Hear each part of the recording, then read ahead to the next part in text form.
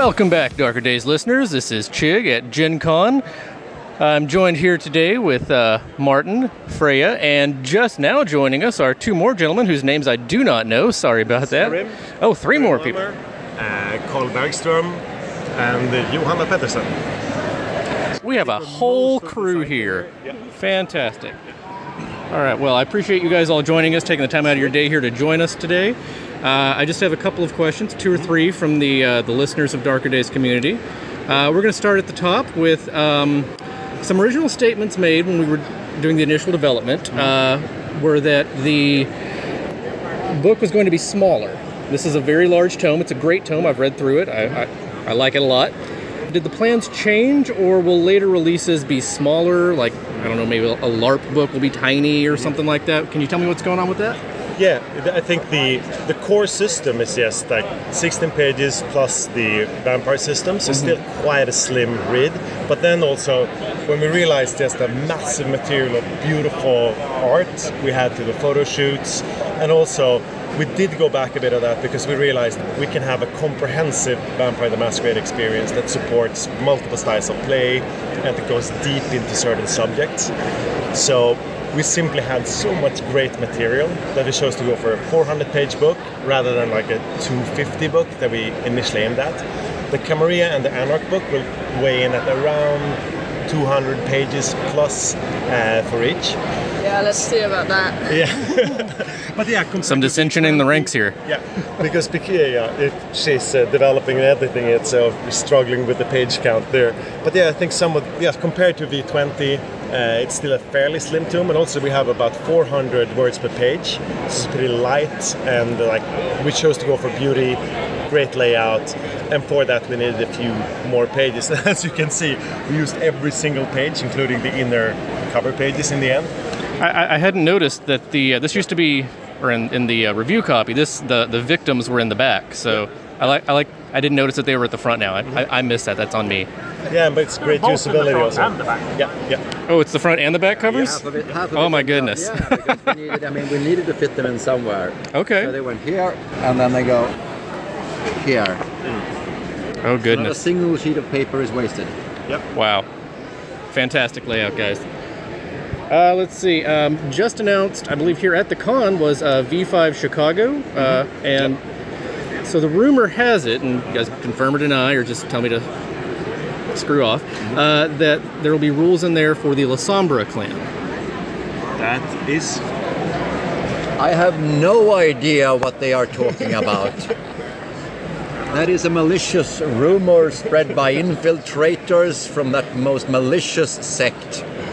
No, but seriously, yes, there will be rules for the La Sombra. They will play a part in the story. Okay. That is going to be a big part of Chicago by Night 5th edition. So it's going to be, a city book and a chronicle book. And the players' actions in that chronicle will determine the role that La Sombra play in the future in their Well of Darkness. So will these be rules that'll be expanded upon in the Sabbat book, or are these the full final rules, do you think? I know it's early days at this time, but... No, I'd say that these will be full rules to the extent that you can play them. Fantastic. All right, well that answers Chris's question. There you go, Chris. And yeah, I can also tell you that there will be a full new playable clan in the Camarilla book as well.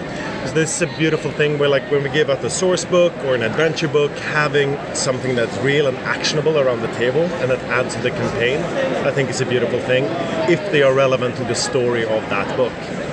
I don't suppose you can tell us which clan will be in the Camarilla book. We cannot. Okay, well, don't spill all the beans. No. Can't blame you for asking, guys. Yeah, but you can have a poll, see if you can get it right. Okay, yeah, we will definitely do that. Some people are guessing already. Yeah. Oh, of course. Okay, so how many core books do you plan to produce in-house? You have, obviously, the main book, the Camarilla, the Sabbat. Do you have anything else planned at this time, or...?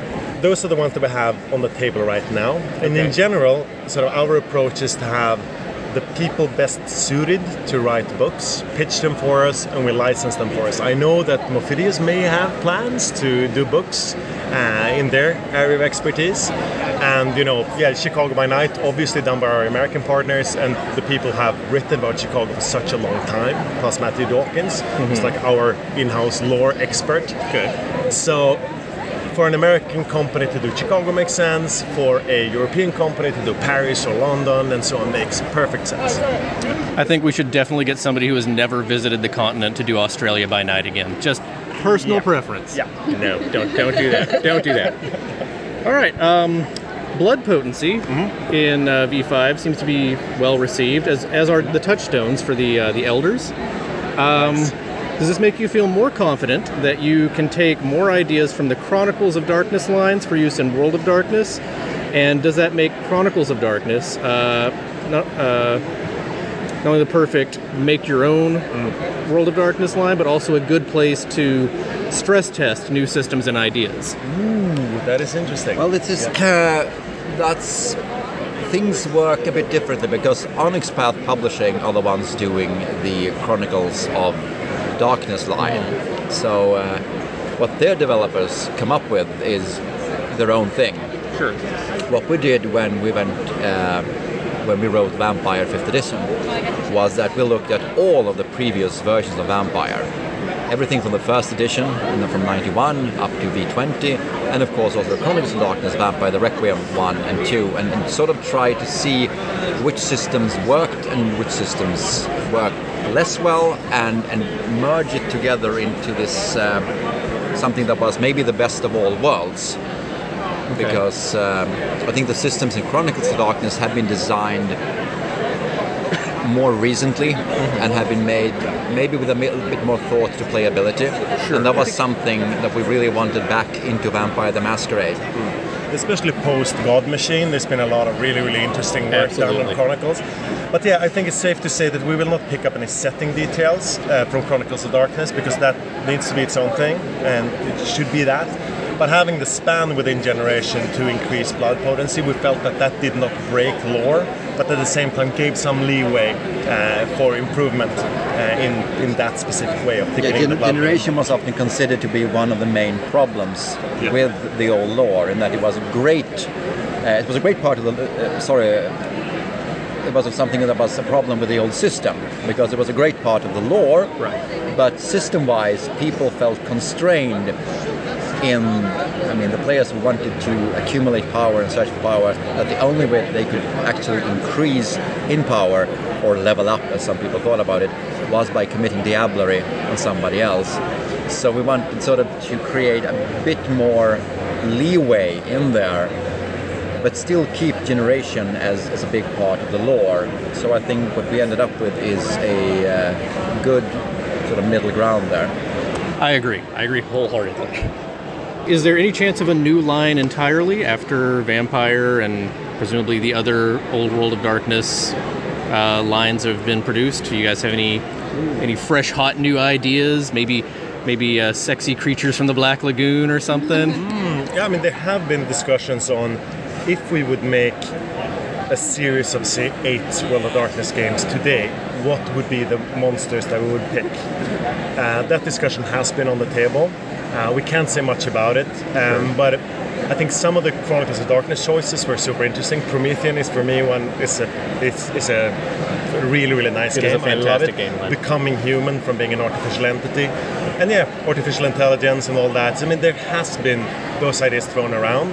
It's nothing that is nailed down, there's nothing that we have decided, but the possibility that we'll find one of the Gothic or Victorian monsters that fit better into our times, it is definitely there. Okay, good call. On to some more setting information. The Second Inquisition are very compelling villains. Is there a source book or something maybe being considered along those lines where you could play them or other mortal protagonists? They will feature heavily in upcoming products, let's say that to begin with, and with just a little bit of house ruling, you can build mortals with the system. And do you want to say a little bit about the Second Inquisition in the Camarilla book? They mostly the effort to create more story for the main Camarilla. The Second Inquisition has really changed how the Camarilla functions. not only in like where geographically their power bases exist, but they've also really tightened in the Masquerade. And so in terms of story, there's definitely a lot happening now. Yeah, we do have a fair page count on the Second Inquisition in the Camarilla. We absolutely do. Awesome. Fantastic. And I'm not sure what house rules you're referring to. No, but I mean, you could house rule building Immortal with V5. You wouldn't need any house rules. No, but you just need to cut out some parts of it. I mean, yeah. You just not make it a vampire, then it's Yeah. The system is very, very flexible in that regard. So while we're on the subject of the Second Inquisition, have they wised up to any of the other supernaturals in the World of Darkness? Will they be Second Inquisitors hunting werewolves or busting ghosts, or? I mean, we like to take the approach of what would rationally happen if this would happen in the real world. So the question is like, how deeply embedded within visible structures would the other creatures be? So sure, like, Johanna, do you have any thoughts on that? What would be plausible? Yeah, definitely, because when we think about how the Second Inquisition can find vampires, a key part of that is this kind of systems modern surveillance agencies use, data analysis, working with internet companies who collect all this information and then synthesizing that information to detect patterns, and that's part of the lore. And because vampires have political power, that power, and they have money, and money and power manifests in these patterns, and that's how sometimes people in the Camarilla can be very vulnerable. Vulnerable. But then there is a huge difference. Let's consider a very wealthy, super connected, influential Camarilla elder. That person is very like a very visible node in this network of data. And then let's consider a bone gnawer werewolf. Is that bone gnawer very visible in the network of data? No, like not at all. Well, no, but there's also glasswalkers who may be sticking out a little bit with their money and their corporations that they run. Of course. It's not a question of like absolutes, but a question of what the broad trends can be. Sure. And what kind of characters in broad terms stick out more. Okay. I think there could be chances somewhere we'll end up in a dragnet in domestic terrorism and so on because of their violent acts. For sure there would be on watch list for eco-terrorist activity and so on. Sure. But then the question is also what supernatural entities are cooperating with this Second Inquisition. That is, I think that is the deeper question. What is behind these tendencies to big data surveillance, these advanced pattern recognition systems? Gotcha. Who's pulling the strings there? And that's a question we absolutely have not answered in other products. We do have the answer ourselves, however. Playing it close to the vest. All right. Well, Freya, this question's probably going to be for you. What kind of content are we expecting in the Camarilla book?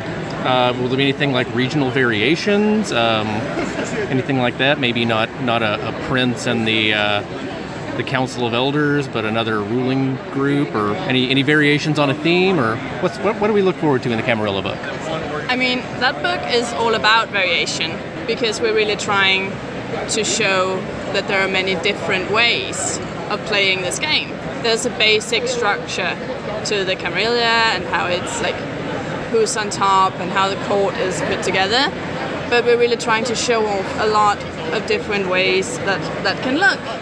And it might not be the same in every domain, and also, so yeah, it's a lot of examples mainly, and a lot of new inspirational material for storytellers and players alike to build on and take from what they like when they're developing their own characters and stories.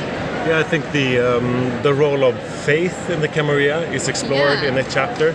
State of Grace was a module that I liked very much, which speaks about how vampires deal with their the beliefs from the mortal days and how Christianity can involve a vampire, but also like vampiric faiths like worship of Methuselah and so on. So in the sort of the absence of the Sabbath, them having gone to into the Gehenna War full bore, there's a space for spirituality and mythology to have a stronger position there, and that's one of the variants. I mean, I love that chapter. It was supposed to be, 8 pages, but now it's 30, which is also where I was like, okay, let's see if this stays at 200, because... Okay. I'm looking forward to it. How about the Anarchs book? What do we got to look forward to for the Anarchs book there? For the Anarchs, I think that the key thing is the way that is the difference between how Anarchs and the Camarilla approach humanity. And for the Anarchs, it's about kind of living as part of human society, maybe as parasites because they are vampires, but still very deeply embedded. For example, in human subcultures, in human communities. And what this requires is that when I was working on the Anarch material in the book, it requires a kind of a modernization of what kind of things are relevant now, because the world the Anarchs are living in is the world of today, and the communities and the subcultures and the societies that the Anarchs are sort of part of and that they are moving inside are the modern ones. And the second important thing with the Anarchs is the broadness of what the world of darkness can be from an Anarch perspective, because the Camarilla is still in some sense an organization, and then we have the Anarch movement, which is not exactly an organization but a political movement. And then beyond that there are the Unbound, who are all the vampires who don't really belong into any of these things, and that's also in the Anarch book. So a key motivation was to go through like a massive quantity of different kinds of vampire experiences, vampire game ideas, vampire play ideas, so that when you read through it, your head is sort of crammed with all of this thing that you can do, this kind of Anarch game, that kind of Anarch game, in a global perspective. So the idea is that similar to when I was working on it, I was strongly inspired by Beckett's Jihad Diary, that also has that same kind of perspective where you move around different places around the world and what kind of things could be found there. Fantastic. That sounds like it's going to be another great book. That is all the time that we had scheduled today, and that's all the questions that I had. So I want to thank all of you. Thank you all for joining me, and thank you all for listening, listeners. We'll see you next time here on Darker Days.